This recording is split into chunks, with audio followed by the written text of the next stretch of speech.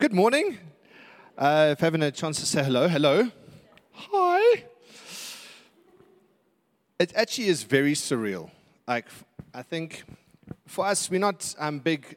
We don't like to create big landmarks because God is always in process of moving. And the problem with creating landmarks sometimes is you can begin to worship them, and the journey can become more important than the people on the journey and what God is doing and the bigger picture of stuff. And so.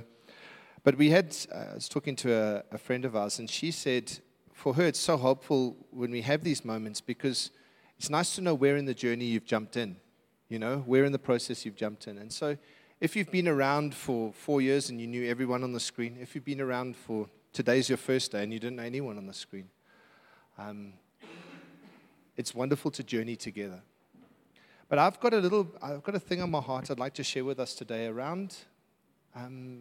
And I haven't really ever done this, I think, in the history of Synod churches, had like a Vision Sunday sort of thing. Because it always feels weird to me when churches change their vision every year. Because I'm like, what was wrong with last year's vision?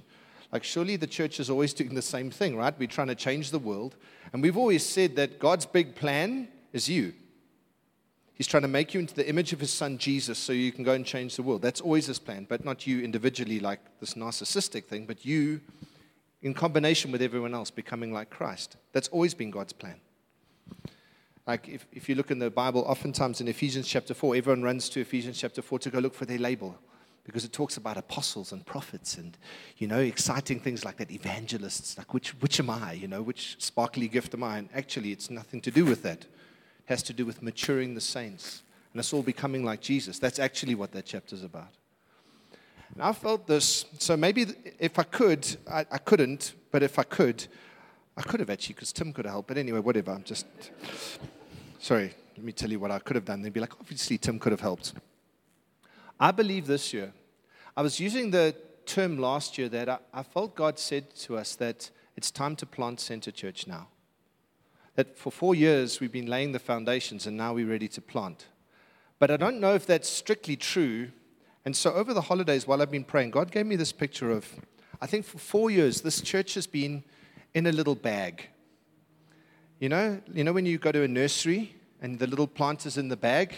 Hey, Tim? And you put fertilizer and eggshells and all those other things into the plant, and it makes it grow and mature. But I feel like for 4 years now, this plant has grown in its bag.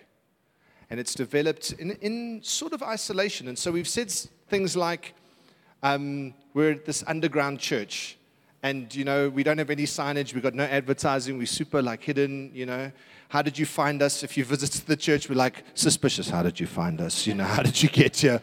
Who did you talk to? Do you know the secret password and the handshake and all this stuff? But I feel like that season, to a degree, is over. And God's wanting to take this tree out of its bag and plant it now, where it can begin to influence and it can begin to spread. And already, it's ridiculous. Those were the guys that were organized enough to send us videos, right? Generally, this is a church full of people that get on with the job and aren't always the most, sentimental kind of those kind of people. We love one another, but there's a whole bunch of other guys who've also gone to other nations. And in 4 short years, God's given us an influence and given us a footprint, particularly in New Zealand.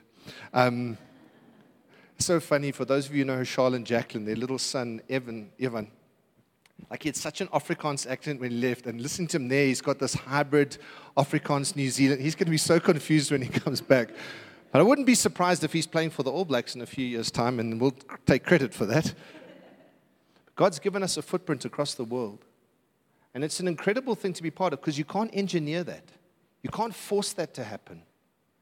So I'd like to talk this morning of what does that transplant look like? That we move from, because when you first plant, you want to look after this thing. You don't want it to die. I'm just letting you know, when you plant a church, it's scary.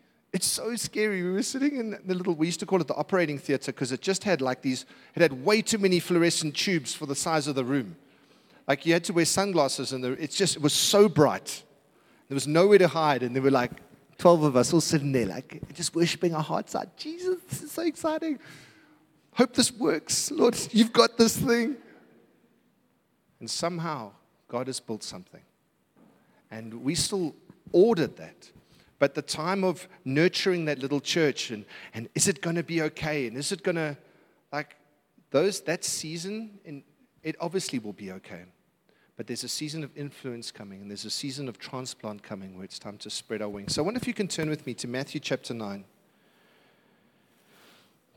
going to give you a little bit of background to the text I'm going to read, and then we're going to kind of weave our way through this. So just to give you a little bit of background, Matthew chapter 9 is an interesting text because it's Jesus just doing ninja Jesus things wherever he goes. So it starts off, he forgives and heals a paralyzed man. That's how the chapter starts. And then the religious people get their noses out of joint about this guy getting healed. Then he calls Matthew a tax collector to him. And he upsets all the cultural people. Because Matthew's a tax collector, and like Stu mentioned a few weeks ago, the problem with the tax collectors they were Jews who sided with the Romans to extort money from the Jews. So these guys were like total traitors. But what also made it worse was in Jesus' 12 disciples, he had a guy called Simon the Zealot. Now the Zealots were like a bunch of terrorists, Jewish terrorists, who were planning these like midnight raids to try and kill the Romans and drive them out. They were like these fundamentalist, like right-wing guys. So you've got that guy in the same 12 as Matthew. Like, I wonder how many times in the middle of the night Matthew woke up and Simon's standing over him with a knife and Jesus is like, hey, put it away. Matthew like slept really close to Jesus. He's like, I'm scared of that guy. Simon just looking at him over the dinner table. Okay, anyway, so there's a bit of context to the story. So Jesus is called Matthew, and everyone's in uproar. How on earth can you spend time with this guy? He's a tax collector. He's like on the wrong side of the fence. In fact, the Pharisees say this in verse 11. When the Pharisees saw this, they asked his disciples, because they were cowards, right? They're not going to take Jesus on. Why does your teacher eat with tax collectors and sinners? On hearing this, Jesus said, it is not the healthy who need a doctor, but the sick. Go and learn what this means. I desire mercy, not sacrifice, for I have not come to call the righteous, but to call sinners. And so Jesus gets questioned about his methods after that. They ask him how he does stuff, and he kind of responds a little bit. Then, off the back of that, he raises a dead girl to life, just because. He heals a sick woman. He heals a demon-possessed mute guy and a deaf guy. And then he says the following. So he's just done all this crazy stuff, and there's all this opposition. Jesus is like, just doing what Jesus does. And then in verse 35, this is our text for today. It says this. Jesus went through all the towns and villages, teaching in their synagogues, proclaiming the good news of the kingdom, and healing every disease and sickness. When he saw the crowds, he had compassion on them, because they were harassed and helpless like sheep without a shepherd. And then he said to his disciples, the harvest is plentiful, but the workers are few.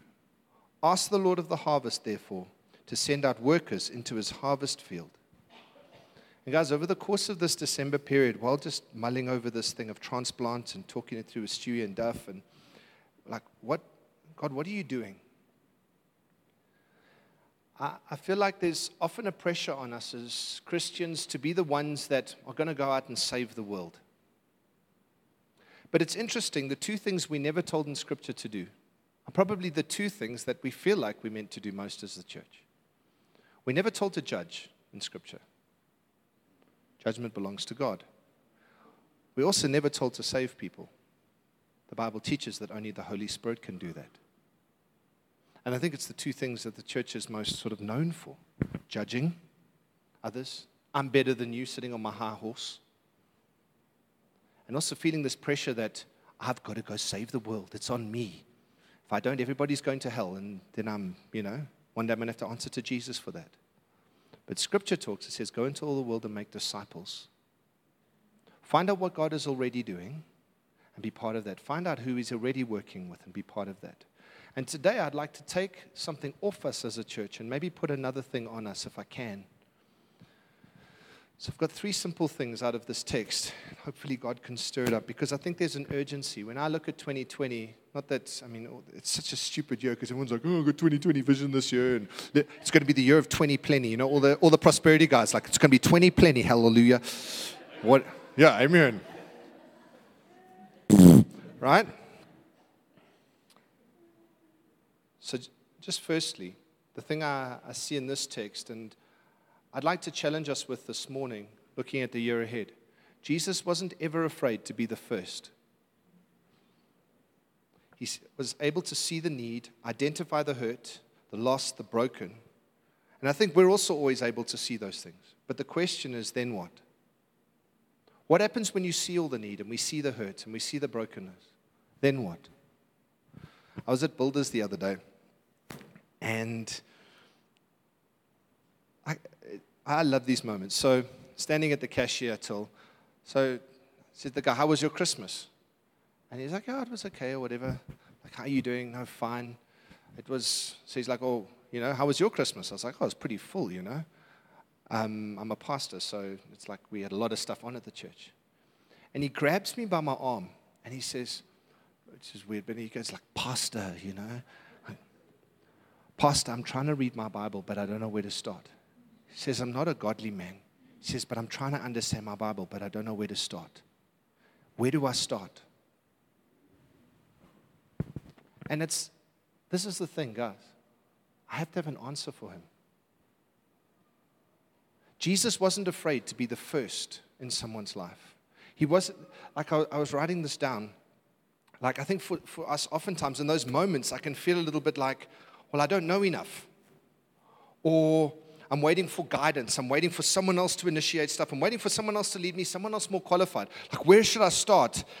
That's a great question, dude. I've been struggling with the same thing. Anyway, here's my card, which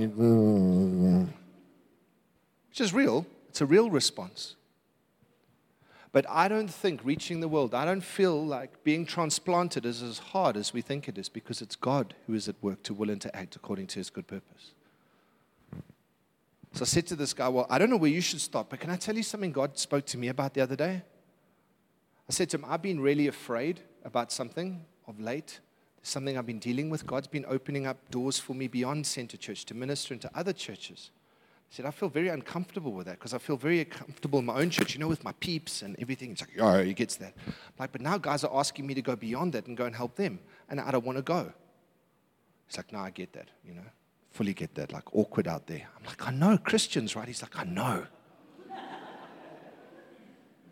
said, but then I'm looking in 1 Peter, the beginning. Paul says that he was commanded to be an apostle by God. I feel like God's saying to me, hey, John, you don't get to do what you do with your life. I'm commanding you to do what I've made you to be. I said, what's God made you to be, bro? It's like, I don't know. Like, he's commanded you to be something. It's a great place to start. Why not ask him that? So I'll see you when I come to Builders. I'll come to your till. I'll wait. We can talk about it. But God's commanded you to be something. You're not floating through your life aimlessly. He's commanded you to be something, right? He's got a plan for you, bro. Anyway, it sounds like one of those rah-rah things, but that's all I had, right? It's what I had in the moment. And he's just like so stoked that there's someone had something for him in that moment. And Jesus wants a relationship with him. And so there is an action required. When I see the brokenness, when I see the hurt, there is an action required. When Jesus looked at us in our mess, and he looked at us in our brokenness, he didn't sit in heaven and be like, jeez, what a stuff up. How did they do that? Call Gabriel over, flip, bro. Well, angels are like, I can't believe it. Let's blow it up and start again. Jesus looks and he says, I'm prepared to be the first to bring change. I'm not going to wait for someone else. Let me be the first to bring change. 2 Peter 1 says this. Peter writes, he says, his divine power has given us everything we need for a godly life through our knowledge of him who has called us by his own glory and goodness. Through these, right, his divine power, he has given us his very great and precious promises, so that through them you may participate in the divine nature, having escaped the corruption in the world, caused by evil desire. For this reason, make every effort to add to your faith goodness, and to goodness knowledge, and to knowledge self-control, and to self-control perseverance, and to perseverance godliness, and to godliness mutual affection, and to mutual affection love.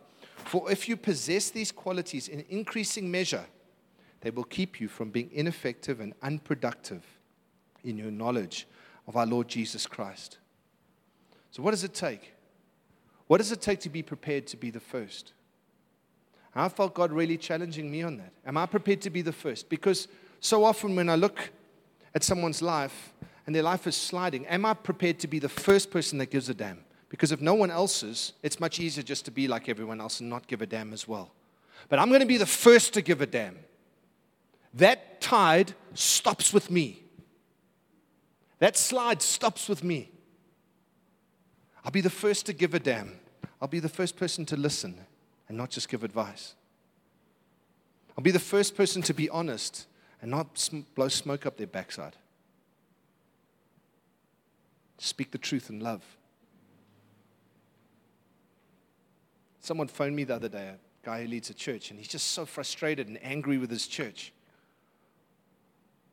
It's like a big church, but they're like not doing what he wants them to do. And he's like, on Skype, and I'm like listening.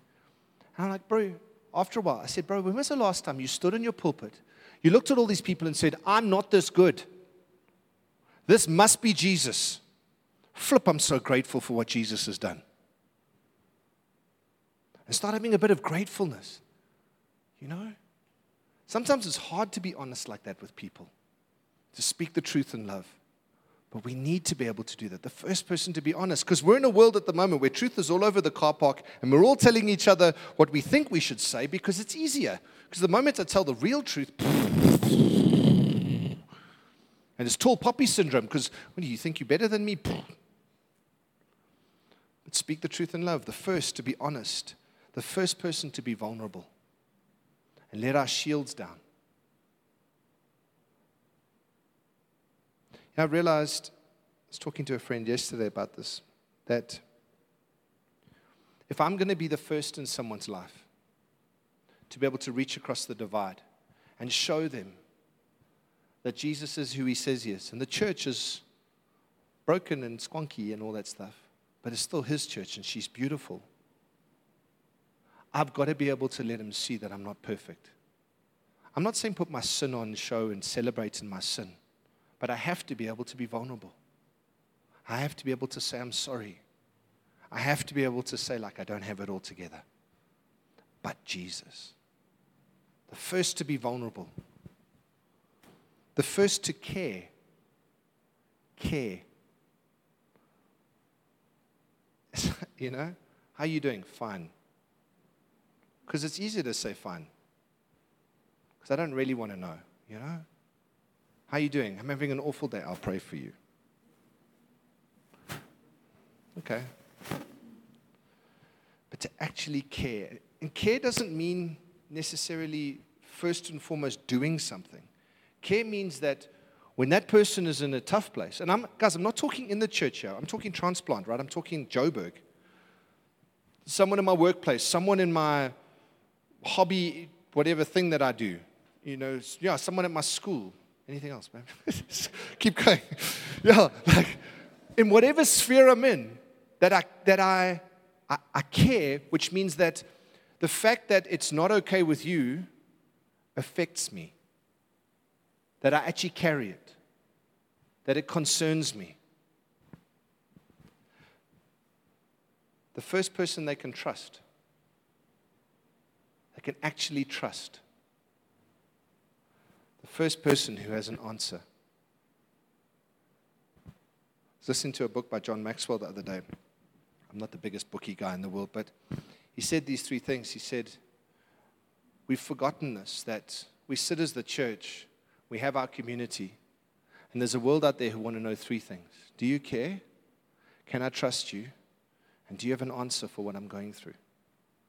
And friends, if we're going to be transplanted, our answer needs to be yes to those three. But it's impossible to do that without Jesus.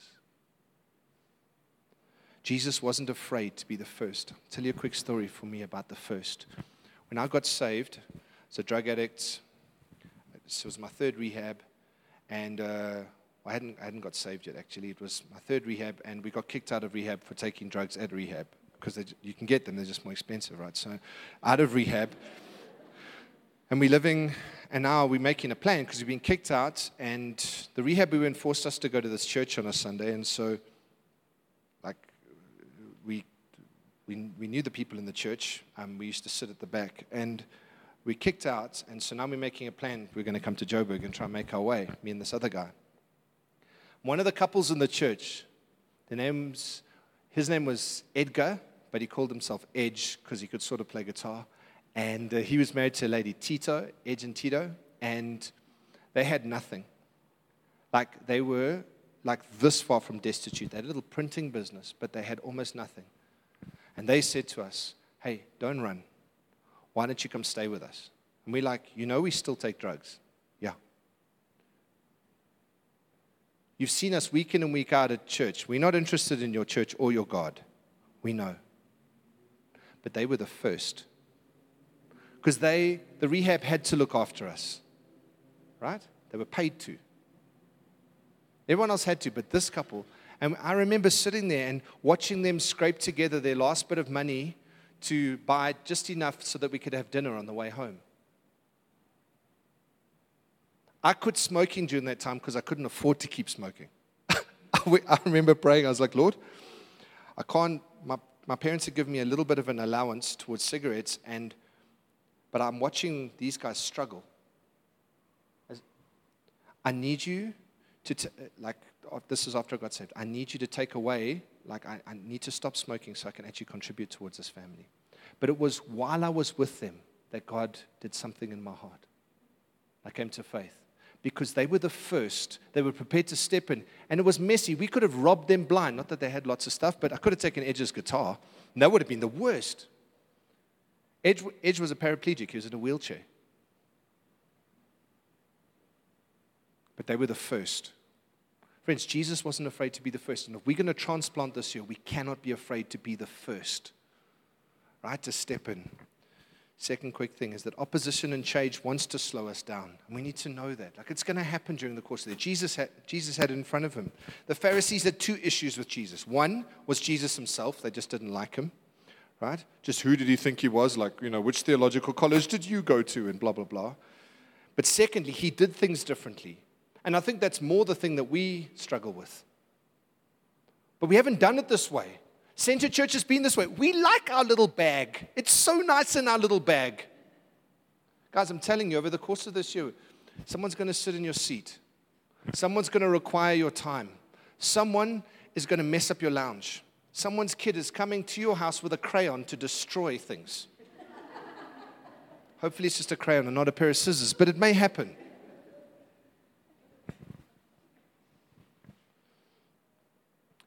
This is the thing, though. Jesus wasn't bringing new truth. He was reminding them of the old truths, and they were getting offended at it. And guys, I believe this.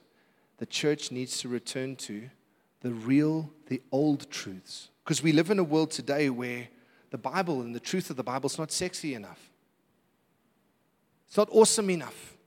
We want something fun and new and vibey and woo!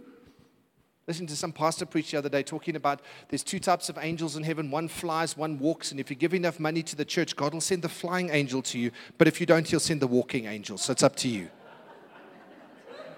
What a load of crap. Can I just call it what it is? Come on, man. And everyone's standing going, woo, let's take up an offering. I want the angel with wings. No, man. We used to sing this song, the old story, it is ever new. The old story, praise the Lord is truth for those in the room. Jesus died for me as well as you. I love the old story. And guys, the truth of what the church is, the truth of Jesus and what he said, the truth of Scripture, the truth of redemption, the truth that Jesus isn't wanting to give you a nice hug and stroke your inner child and make you feel good about yourself. But Jesus comes and says, die to yourself. Lay it all down because I've got a dream and a mission for you that is so much bigger than you could ever dream of. It's going to cost you everything. But man, you're going to lie on your deathbed one day, this dried out husk going, oh, like at the bottom of one of those rides at Gold Reef City. Sitting there just, whoa. The Bible is not irrelevant.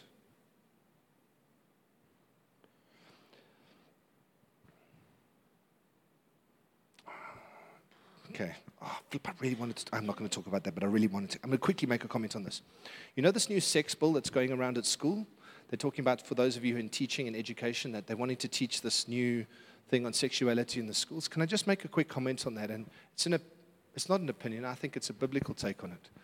Our schools already teach evolution. They already teach multi-faith. For us to be flipping out and losing our minds and trying to stop that, I think it's a bit ridiculous. Just follow me for a second. The time has to be where we as Christians are able to have conversations with our own children that they know what truth is. That they are able to look at that thing and go, it's a load of rubbish. We are there to parent our children. We can't go, we don't like the way you're parenting our kid at school. It's time for us to stand up, guys. Us to be able to tell our children. We have these frank conversations with our kids. I'm a little bit more blunt than Cindy. Cindy's like, oh my gosh, I can't believe you're talking to the girls like this. And my girls are like, Dad, it's awkward. But we've had all these convos about stuff. Because I want them to know what the truth is on this stuff. I want them to be able to ask the questions. Guys, we're training, right? Young people that are able to stand in the winds of all the stuff that's going on, relativism, all that kind of rubbish. Parents, part of transplanting is giving our kids the conviction that they know what they believe because they've heard from God for themselves. That they're able to stand with it. And all this spear shaking and shield waving and losing our minds and flipping out and cursing the darkness. I'm like, go home, spend some time with your children, talk it through, show them the Bible, let them know what truth is. Keep the bridge there. Because that's not the only thing that's coming. Wait till they get to high school. Never mind that accelerated sex education at primary school. Wait till you hear what their friends tell them when they get to high school. Right? You'll be wishing that that's all they heard. Seriously. We have to be able to stand up, guys. Be able to speak the truth. Each one of us. And then lastly, quickly, and then we're finished. For us to do this, Jesus said this, right at the end. It says, Jesus went through all the towns and villages. He said to his disciples, the harvest is plentiful, but the workers are few. Ask the Lord of the harvest, therefore, to send out workers into his harvest field. Guys, if we are going to do what God has called us to do, we need a bigger team. And I'm not talking about making Center Church bigger. You know, like numbers are inconsequential to us, right? We've been the underground church, so I don't know where all you people came from, and how you found us, but hey, you did, and that's cool. But we need a bigger team to reach the city. Which means we need more unity between the churches. So we've got to watch the way we speak about other churches. Those are our brothers and our partners in reaching the rest of the city for the gospel. I've said this before. Jesus does not care about Center Church. Please know that. Or any other church you think of. He cares about his church only. And we're precious about our cupcakes and our birthday and all that kind of stuff. For Jesus, he did all of this. The cupcakes are for us, not for him. We're not going to light one on fire and, send it up as a burnt offering. Pour some petrol on it, and we'll just sing Kumbaya and clap our hands and have a candle on. We're not going to do that. This is for our sake, and it's wonderful to celebrate these things. I'm not against it. I love it. I love this. I love this church. I love the people. This is awesome. But Jesus first, Jesus church first, we need a bigger team. And it's got to be our perspective. And so this is what it takes. Guys, over the course of this year, if people don't know Jesus, I'm prepared to be the first. If I meet people who have been hurt and offended, I'll be the first. I was looking at some stats. Do you know that 41% of people in South Africa who have identified as Christian define themselves as non-practicing Christians? It's another stat. There's over half a million Christians in Johannesburg who are not in church. We need a bigger team. Let's go fetch them. Let's go love them. Let's bring them in. They're broken and offended. Sweet. That's our best. But I hate the church. I used to hate the church too. That's awesome. But pastors, I know, right? But you're a pastor. I know. They took all my money. They said this. They judged me. That, yeah, of course they did. They're people. But there is a bigger mission. There's stuff that Jesus has called us to. Frankly, for me, I find hurt, broken, offended people way easier. It's just so easy to spend time with them because maybe I'm that broken as well. And sometimes it's helpful to realize that. And oftentimes, I think we look at our lack, and we go, well, that's what disqualifies me. You know, the fact that you struggle to pray is an amazing bridge to other people. Because they do too. But I pretend that I don't. Or maybe the fact that the Bible confuses the hell out of you sometimes. It's a great bridge.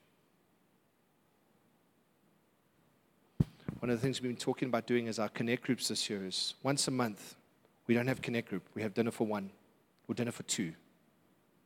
Dinner, whatever, that thing they used to play at New Year's, that weird thing with the old Miss Sophie. But the plan is this, that once a month, we set aside a week where we don't have connect group, and it's an opportunity for you to invite someone to your house for dinner. Who? Doesn't matter. Just someone. Break the barrier of your front door, because it's so big sometimes. But what happens if we've only got bread and whatever, or very little? I have them for coffee after dinner. We've done that before when things are tight. Those of you who have been invited for coffee after dinner, now you know what was going on. No, I'm kidding.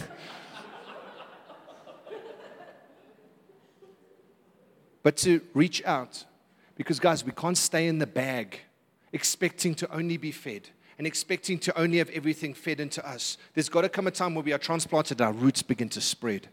We begin to influence and we begin to bring change for the sake of the gospel. Jesus says this in Matthew 5, "You are the salt of the earth, but if the salt loses its saltiness, how can it be made salty again? It is no longer good for anything except to be thrown out and trampled underfoot. You are the light of the world. A town built on a hill cannot be hidden. Neither do people light a lamp and put it under a bowl. Instead, they put it on its stand, and it gives light to everyone in the house. In the same way, let your light shine before others, that they may see your good deeds and glorify your Father in heaven." I'll tell you something I've started doing of late. Waking up each day and looking at my day and saying, how do I add value to others today? And counting the cost before I head out into my day. How do I add value to the lives of others? How am I going to go speak life? How am I going to bring light? How am I going to be salt? You know the difference between, you know why we love Steers chips more than any other chips? It is the chips to a degree, but it's that salt. Steers salt is amazing. And all the other companies that tried to copy it and do their own version haven't got it quite right. Friends, I feel like God's calling us this year to be transplanted, to be that salt and light that's able to reach out. Is that okay? Can I pray for us? Can we bow our heads? There was a prophetic word spoken over Center Church before the church was even planted in September of 2015. And the lady who prophesied it said this. She knew nothing about the church. She said that there's going to be a gift and a grace over this church to reach fossilized bones and speak them back to life. Not just dry bones, but fossilized bones. That the prodigals will come home. And the funny thing about those is they both speak of things that have lived before.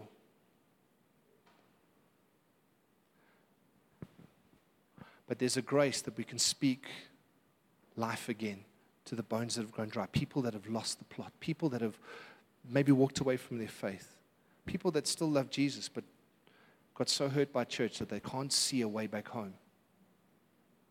Friends, you and I, we're that bridge. Lord Jesus, I thank you, Lord, that you call us onwards and upwards. You call us to yourself. I thank you, Lord, that today this is no weight that we have to carry. You said that your burden is easy, Lord. Your yoke is light. Lord, I pray that you would redeem now, Lord, in our minds, our occupations. You would redeem our relationships so we begin to see, Lord, that you've called us to be salt and light. Lord, that you'd give us the faith to be the first again, to be able to stand in the gap, to extend what care and love and wisdom and whatever, Lord, that you've called us to. Thank you, Lord, that you've kept us this far. Thank you for what you've done here, Lord. Keep us close to you, Lord. Keep us in your hands. We don't think, Lord, that it's our devotion to you or anything that we've done, Lord, that's got us to where we are now. It's solely by your grace. And Lord, we want to stay in that place. Amen. quick thing before Stu hops up. On your chair, you're going to see this like the 2020, the second half. The first half. Yeah, if it was the second half. Yeah, slow down, yeah. Just prophesying the second half. Anyway, the first half, what you'll see during Love Week this year, there's a bunch of stuff going on this year. It's going to be awesome. Lots of awesome things. We're doing a dads and kids getaway night where the dads are taking their kids and we're going to go spend a night away somewhere. We're doing a men's night away with the boys in the bush, I think we've called it, or something like that. We're doing but one of the big things we're wanting to do this year is during Love Week. We always have a Love Week once a year. It's a moment where we just really muck in over Mandela Day and we get stuck into some stuff. Some doors have opened for us across the border to be able to help in a couple of other countries, and specifically in Zimbabwe. I've got a friend who leads a church in Bulawayo. And if you are not watching the news and part of anything at the moment, you'll realize that Zim is going through the ringer at the moment, and it's not amazing. And the church is really struggling. The guys who's suffering famine at the moment, they don't even have seed to plant. So they can't even live subsistence farming to support them.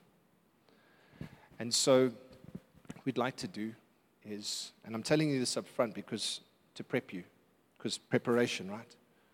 I'm being prepared to go and be the first. I'm preparing myself because if you don't prepare, if we wait to the last minute, it's never going to happen. I want to take some of our 4x4s that have never seen a dirt road before, because there are one or two of those here in Joburg. These little Land Rover Discoveries that drive around like this. Ooh, it's a puddle. And let them live out their dreams, basically. We're doing this for your vehicles. We want to take a few of these with trailers, find out from Warren, who leads the church. He's connected to a lot of the rural churches there. And so any help or aid we take in is able to get to these guys without going to the police and without going to the guys who usually take it for themselves and keep it away. But can I say this? It's going to take a very specific group of guys to be able to do that. If you're foul-mouthed, stubborn, right, angry person, you're perfect, because we need to get through the border without having our stuff stolen. Okay, Jesus has kept you for such a time as this. You can change in August. No redemption before then, please. Just keep it rough. Keep it Jim. Hit the bag. Keep the anger simmering. We need you.